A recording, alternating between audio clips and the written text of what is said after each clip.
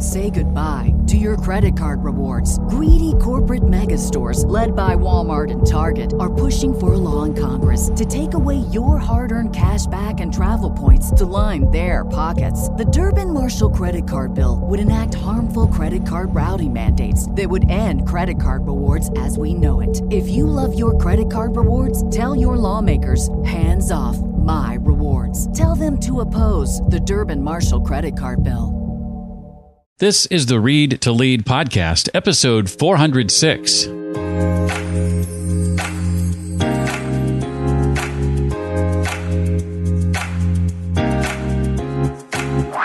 We get so hung up on maximizing our time and like optimizing, and it just sucks out the joy.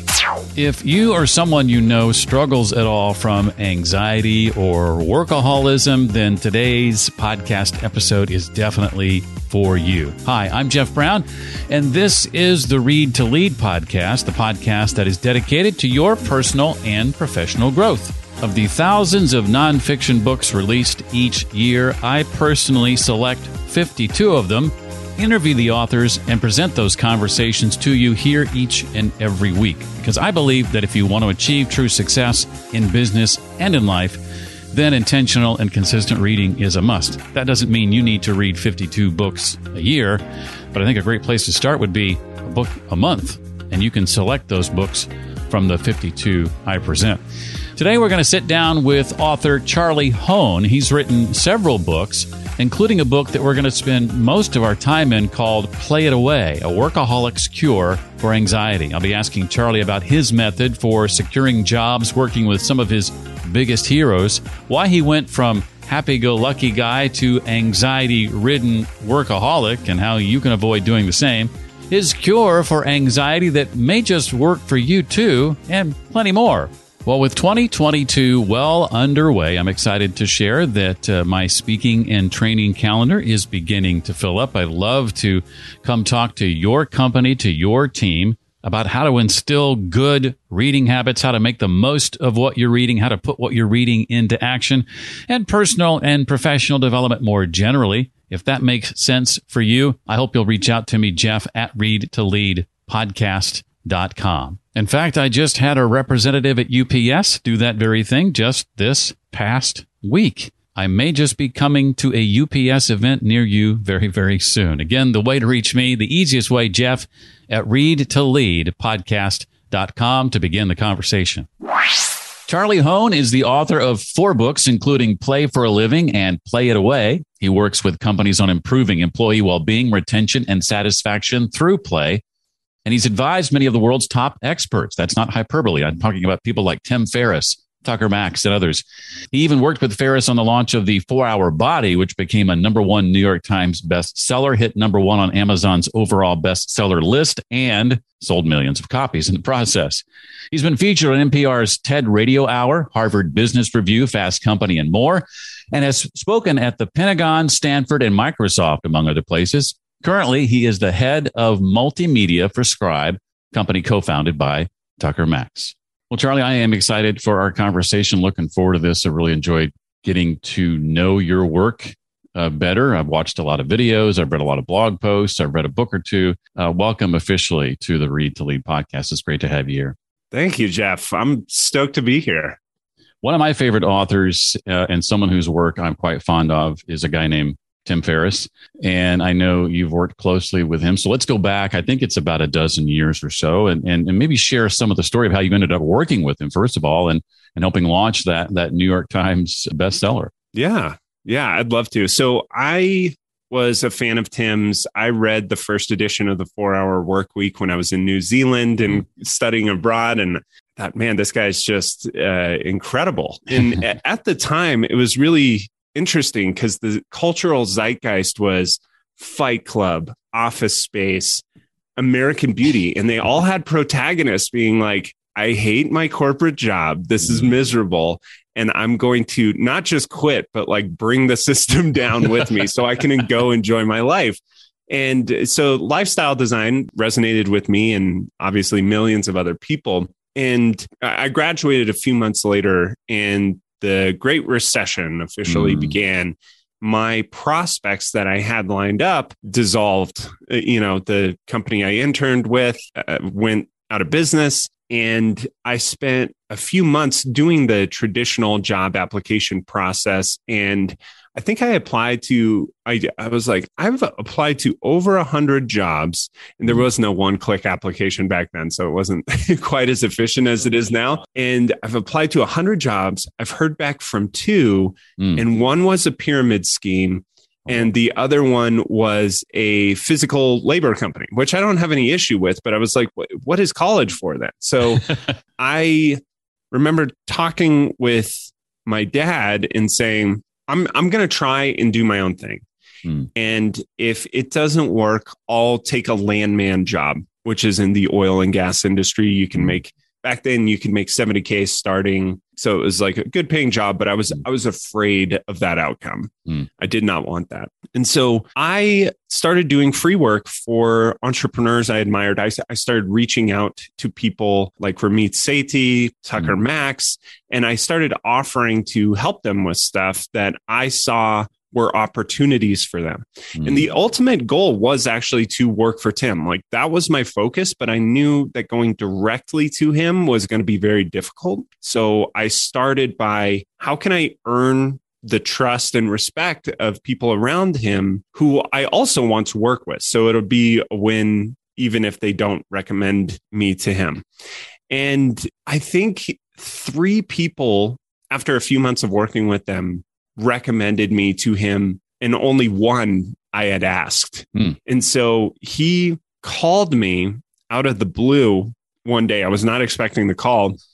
And so I answered I had a terrible cell phone at the time. I answered, it was like, hey, is this Charlie? And yes. Hey, this is Tim Ferriss. And, I'm like, what? And I have terrible service and reception. And so we're talking, and he basically offers me the first task, and I'm like all on board, but I can't really hear what he's saying. It's coming in choppy. Right. And so, but I'm just so like excited that I'm just like, I got it, Tim, I'm on it. And, he offers to pay me, an hourly rate. And I totally botch this first task because I couldn't hear what he was saying. So the following conversation, he was like, what is this? And so anyway, we got it cleared up. I hustled, got it fixed. And then it was just slow but steady increase in responsibilities and tasks. And as I proved I was more and more capable, he flew me out to San Francisco to hang out with them for a weekend. And he told me that he was working on his next book, The 4-Hour Body, and might I be interested in helping him out with putting it together. Now, to be clear, I'm not writing it, but editing it and helping him kind of piece together data that needs to be sorted through, and finding certain types of research to back things up. And I remember one particular task was, there was a ultra endurance athlete who was vegan, which is pretty rare. I think his name was Scott Jurek. And Tim gave me his weekly grocery list to buy at Whole Foods. He was like, I just want you to see how long this takes and how much effort. It took me like 3 hours to buy all this stuff, because vegans eat a lot of food, especially ultra endurance athletes. So in any case, that was how I got involved with the 4-Hour Body, and the book ended up doing exceptionally well. Now you became then his first full-time employee at that point. Yeah. We joked that my unofficial title was either director of other or director of special projects, because I did a bunch of different things, but yeah, it was literally a dream, and it was amazing. Once in a lifetime opportunity. Now, at some point during your time there, not that Tim or working directly with him was in any way responsible for this, but at some point during your time there, you go from, as I read in your book, Played Away, this kind of happy-go-lucky guy, to being basically this anxiety-ridden workaholic, to the point that you approached him and said, "Hey, I gotta quit. I gotta stop. I gotta go to the next thing, or I gotta figure out what the next thing is."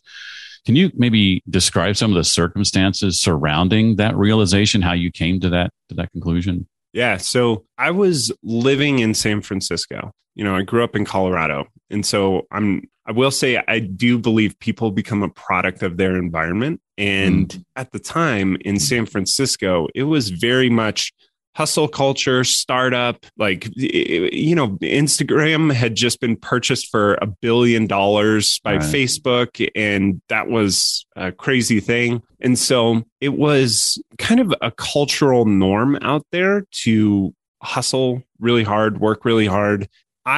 As my responsibilities increased, became more and more concerned, especially with this one event that we did, with making sure nothing slipped through the cracks and that I was always doing the best job I could, because that was my dream job. And so I got in a place where all of a sudden I was looking around and I was like, wow, I just had dinner with the co-founder of YouTube. I just had a private dinner with me, Tim, and Travis Kalanick, the guy who created Uber. And he literally showed us the prototype of Uber, these people changing the world. And I did not want that to go away. I wanted to hold on to that role.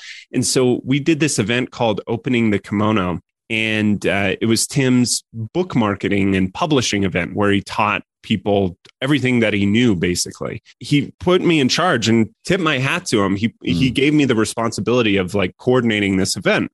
And I had help from somebody who volunteered named Susan Dupre. She helped Steve Jobs launch the original iPhone. She was incredibly helpful to me, but I put an immense amount of pressure on myself because, you had over 100 people flying in from all over the world who'd paid 10 grand a pop to come to this event. And so I felt an immense amount of pressure to just execute on the highest possible level.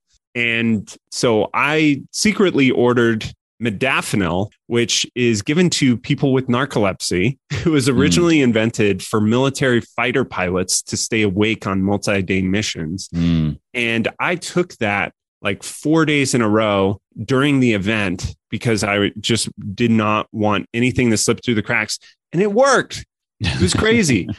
Over 96 hours, I got 6 hours of sleep and people could not tell. And I was hearing the phrase repeatedly, where can I get a Charlie? I need to get a Charlie. Very objectified for my performance and workaholism. So it's like that movie Limitless. It truly is. And I think that drug in the movie is based on modafinil. And so at the same time, I was getting this positive feedback loop socially, but physically, I could feel myself starting to totally come undone. And I think, leading up to that, things were starting to get a little wonky internally, but that really kind of tipped me over the edge. And then I had a few other things externally, a close friend of mine attempted suicide, family member died. And then the next book that we were working on, the deadline got pushed back 6 months.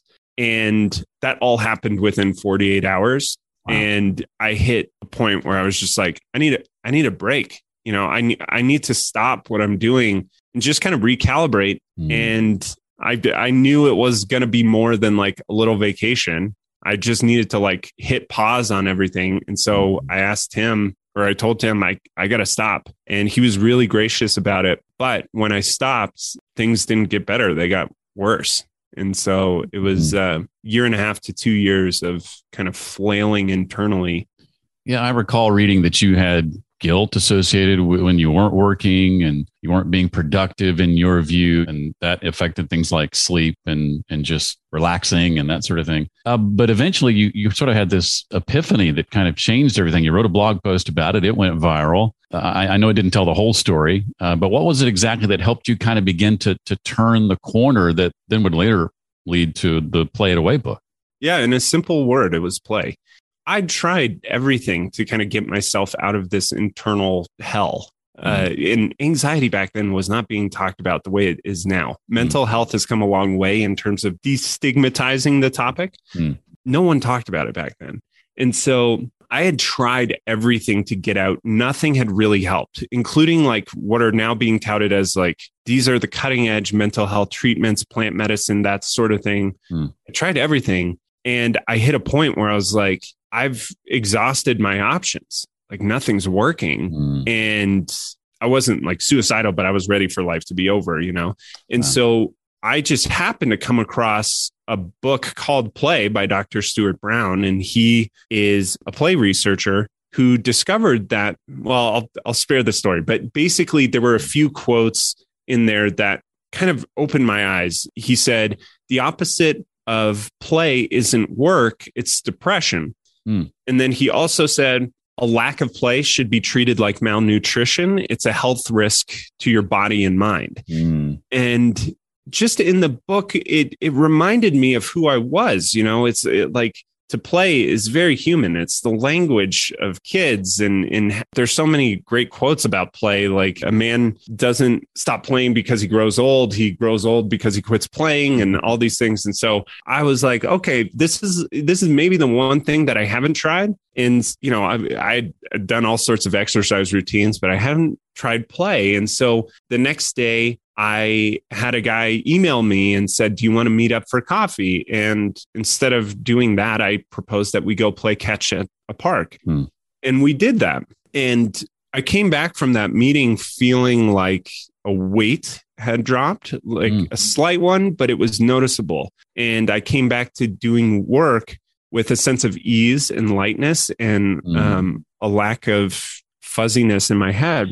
And so, and this is a tip that any of your listeners can do, is to sit and write down, what is your play history? What were the things that you did when you were a kid repeatedly, voluntarily, that no one forced you to do, no one graded you, no one paid you? You just did it because that was you being you. So when I looked at my play history, it was stuff like baseball, home run derby. It was pranks. It was doing, you know, just making little sketches and jokes. And so I signed up for improv comedy classes. It really was like this systematic incorporation of play into my life. And I thought, if I do this for a few hours a week, maybe it'll have an impact. So I just doubled down on it. I signed up for sports, and I found myself suddenly being playful in what was previously mechanical and robotic interactions. Like if I was buying something at Whole Foods,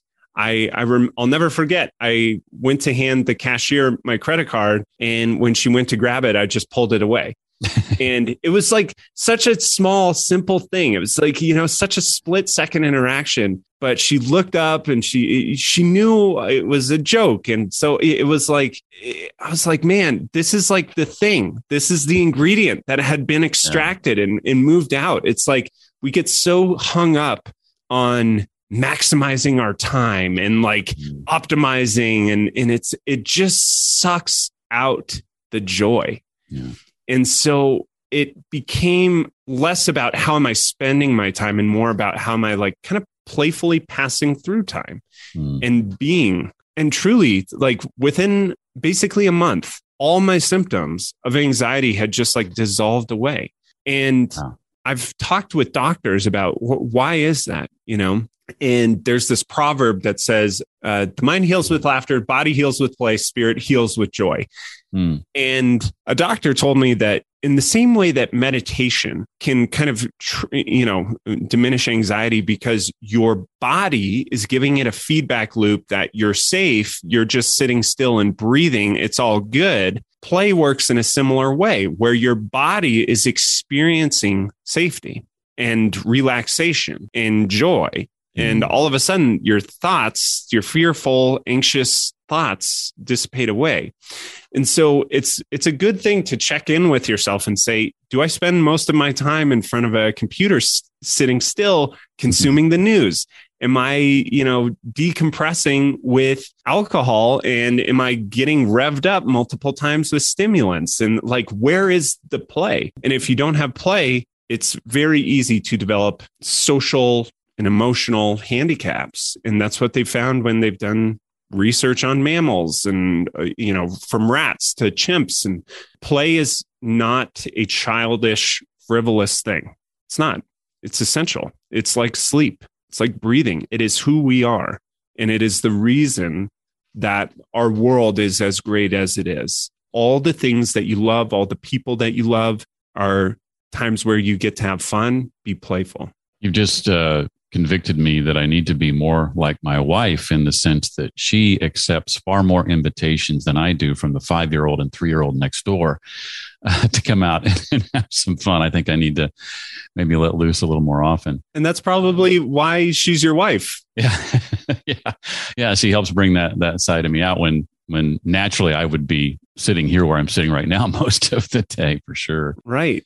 And just a quick point on this, Jeff, I don't want to go too far down this path, but play, if you're married or in a relationship, play is essential. Play for men, it signals to women that they are safe. And for women, that is a very high priority. And for women, playfulness signals to men that it signals vitality, liveliness. To both genders, playfulness is the number one most attractive trait. And they have found that it is an essential characteristic of any joy-filled marriage. And laughter is the number one indicator that a couple will stay together. And so if you don't have play in your life, even when you're fighting, life becomes a grind and relationships are hard. But relationships that are playful, you can get through a lot. We just celebrated 20 years last year. And something you just mentioned, sort of the arc of our relationship these last 21 years since we've known each other. We knew each other for about a year when we got married, is those arguments in the early years were really knockout, drag out arguments. Now it's hard for us to have an argument without one of us looking at the other and to start laughing. And it just, it just diffuses the whole thing. And we realize how silly the argument is. And so, yeah, I'm totally on board with that. Beautiful. I want to go back to something you haven't hit on yet, but kind of precedes this process as far as how it's laid out in the book that I read yesterday, Played Away. And that's this idea of removing your anchors. Talk a little bit about what that means and what that looks like in practice. So this is actually the first step. Like, people think because the book's called Played Away, like all you got to do is play. But in reality, it's like we're often, if you imagine you're a little boat trying to cross a lake, and the lake represents your mental health. And in order to be mentally healthy again, you got to get to the other side. You can play all you want, but if you're continually being held in place or dragged down by decisions that you're making or the environment or the relationships around you, you're not going to get very far. If you're surrounded by a handful of toxic individuals or people with personality disorders or people who are abusive, who they fill you with anxiety every time you interact with them, every single time. Like, you get a call from them and your heart rate goes up in a bad way. That's going to make things very difficult, right? And similarly, if you're taking in a ton of stimulants, if you're smoking weed regularly, and this puts you in a physical state of anxiety, you got to stop. And so there has to be a period where you really sit down and say, what are the things that are continually putting me in this state of anxiety? Are there external factors, or are there decisions I'm making every day that tip me into this? Do I have a wildly inconsistent bedtime? That's actually, if I was going to rewrite this book, I would have called it Eat, Play, Sleep, because like those are kind of the three big ones. Is like, researchers have knocked out major mental disorders just by focusing on one thing, and it's sleep. And so very anxious or depressed people tend to have inconsistent bedtimes, or that are not consistent with their circadian rhythm. And so this is another like simple, actionable tip. If nothing else, if you take melatonin before the sun starts to set, maybe around 7 p.m., most people make the mistake of like, I'm going to take it at 9-10 p.m. No. Start taking it when the sun is beginning to set, because that's the circadian rhythm. Then you'll actually start falling asleep. You mentioned changing the title if you were to write it today. It's been 7 years, I think, since Played Away came out. That was followed, I believe, by Play for a Living, the coffee table book. Has your opinion changed about anything you wrote about back then? Anything that you would rewrite or say a different way? That's a great question. And I know the answer is yes. Just the ways I would change are not like instantly top of mind for me. But there have been numerous times where I have thought, oh, this is something I would have liked to have added to the book. I will say, to the principle of play, I wouldn't change it. I believe in it more than ever. I really do feel that it's this ingredient that when it's not infused with life, things become joyless. A lot of mental health and emotional health issues crop up. So I'm good on play. There are things that I would probably overemphasize, like the sleep. I've come across enough research now on sleep that I didn't know about then that I'm like, that's way more important than I probably gave credit to in the book. But yeah, overall, I'm very happy with it. I think there's a lot of stuff with nutrition, especially in the United States, that I think I would have re-emphasized as well. So if you do certain tests, such as like a hair analysis test, and I know some people are not into them, but I have found they're dead on in describing what you're missing and how it's manifesting in your body. And so if you're nutrient deficient in certain things, if your ratios are off in your minerals, it can absolutely affect your mental health. So yeah, that would have been something that I noticed a tangible difference too. I kind of hold paradoxical views when it comes to things like anti-anxiety meds, antidepressants, pharmaceuticals. I simultaneously believe that should not be the case long-term for humanity. I don't think it's appropriate to numb people to reality and numb their consciousness to reality, because reality is intense. I think we should be elevating our consciousness and then changing reality to adjust to our collective elevated consciousness, if that makes sense. But at the same time, where we are right now, I think they're essential and we absolutely need them. They're buoys that can keep us afloat. But I also think it's like, well, going back to the anchors point, if you're not cutting loose those anchors, you're not going to swim. They're going to keep you afloat, but you're not going to swim. So I've been through different types of therapy modalities that I'm a big believer in, but I still think having play in one's life and hearing from so many readers at this point and how it changed their life, I believe in that more than ever. I've heard from multiple people who are like, I was on high dose anti-anxiety meds for decades and was able to get off by incorporating playfulness or play. So then I've heard from multiple people at my company who I didn't know before I joined the company, who used play after reading the book or after reading a post and having it help them in their anxiety. It's not a cure-all, I don't believe that, but it is as close to a silver bullet in living a better life as I've found. Well, lucky for us, Charlie has put together top articles on the power of play on his website. I was checking that out earlier today, CharlieHoehn, HOEHN.com/start. There's Play at Work, The Play Cure, Playful Parenting, Play Away Stress, Play to Sell, and on and on. I highly recommend you check those out. We'll put a link in the show notes. I know you're a book fan. I'd love to know what some of your favorite books have been over the course of your career. Any that stick out, any titles that come to mind when I ask that question? Yes, I love it. I wish I could show you my bookshelf. Like the one behind me is a tiny fraction, but there have been so many books. I mean, it depends on the topic, but I'll share one that was very influential for me this past year. It's called The Game of Life and How to Play It by Florence Shinn, I believe. And it was written in the 1930s by a woman who, I was so impressed with this book. Now, I'll preface it by saying this. For the hyper-rational scientific engineering type mind who's like, I need to see data, whatever, you'll be disappointed by this book. It's a lot of anecdotes, right?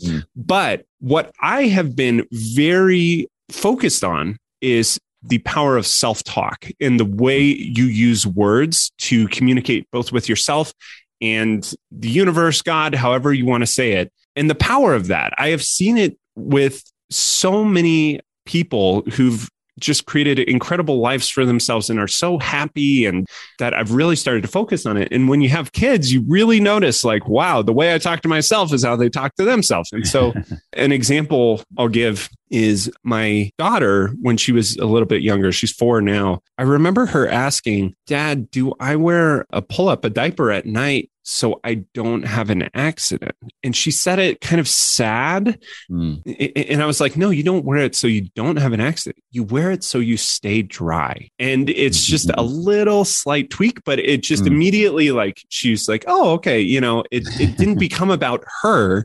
And I was like, the word accident is just in her head, like a mistake, and it's something she did wrong. And it was like that interaction that I was like, I need to rethink how I talk to myself and in the word choices you use. Another example is like, you don't close a sale, you open the opportunity to work together. You don't chase your dreams, because that implies they're running away from you. You realize them, because, you know, it's like these little things that we all just don't even think about. So that book I was really impressed with, on here is how specifically to talk to yourself and to ask the wider universe for what you're trying to do. It's top of mind because I'm looking at it, is a book called Deep Nutrition by Dr. Kate Shanahan.